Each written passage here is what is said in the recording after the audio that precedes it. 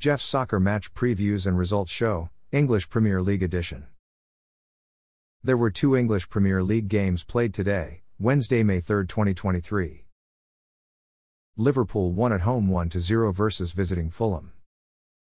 Liverpool's Mohamed Salah scored a penalty kick in the 39th minute, to make the score 1-0.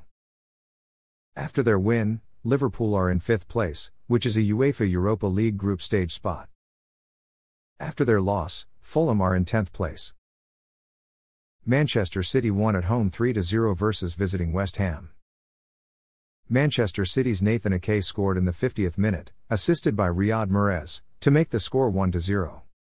Manchester City's Erling Haaland scored in the 70th minute, assisted by Jack Grealish, to make the score 2-0. Manchester City's Philip Foden scored in the 85th minute, to make the score 3-0.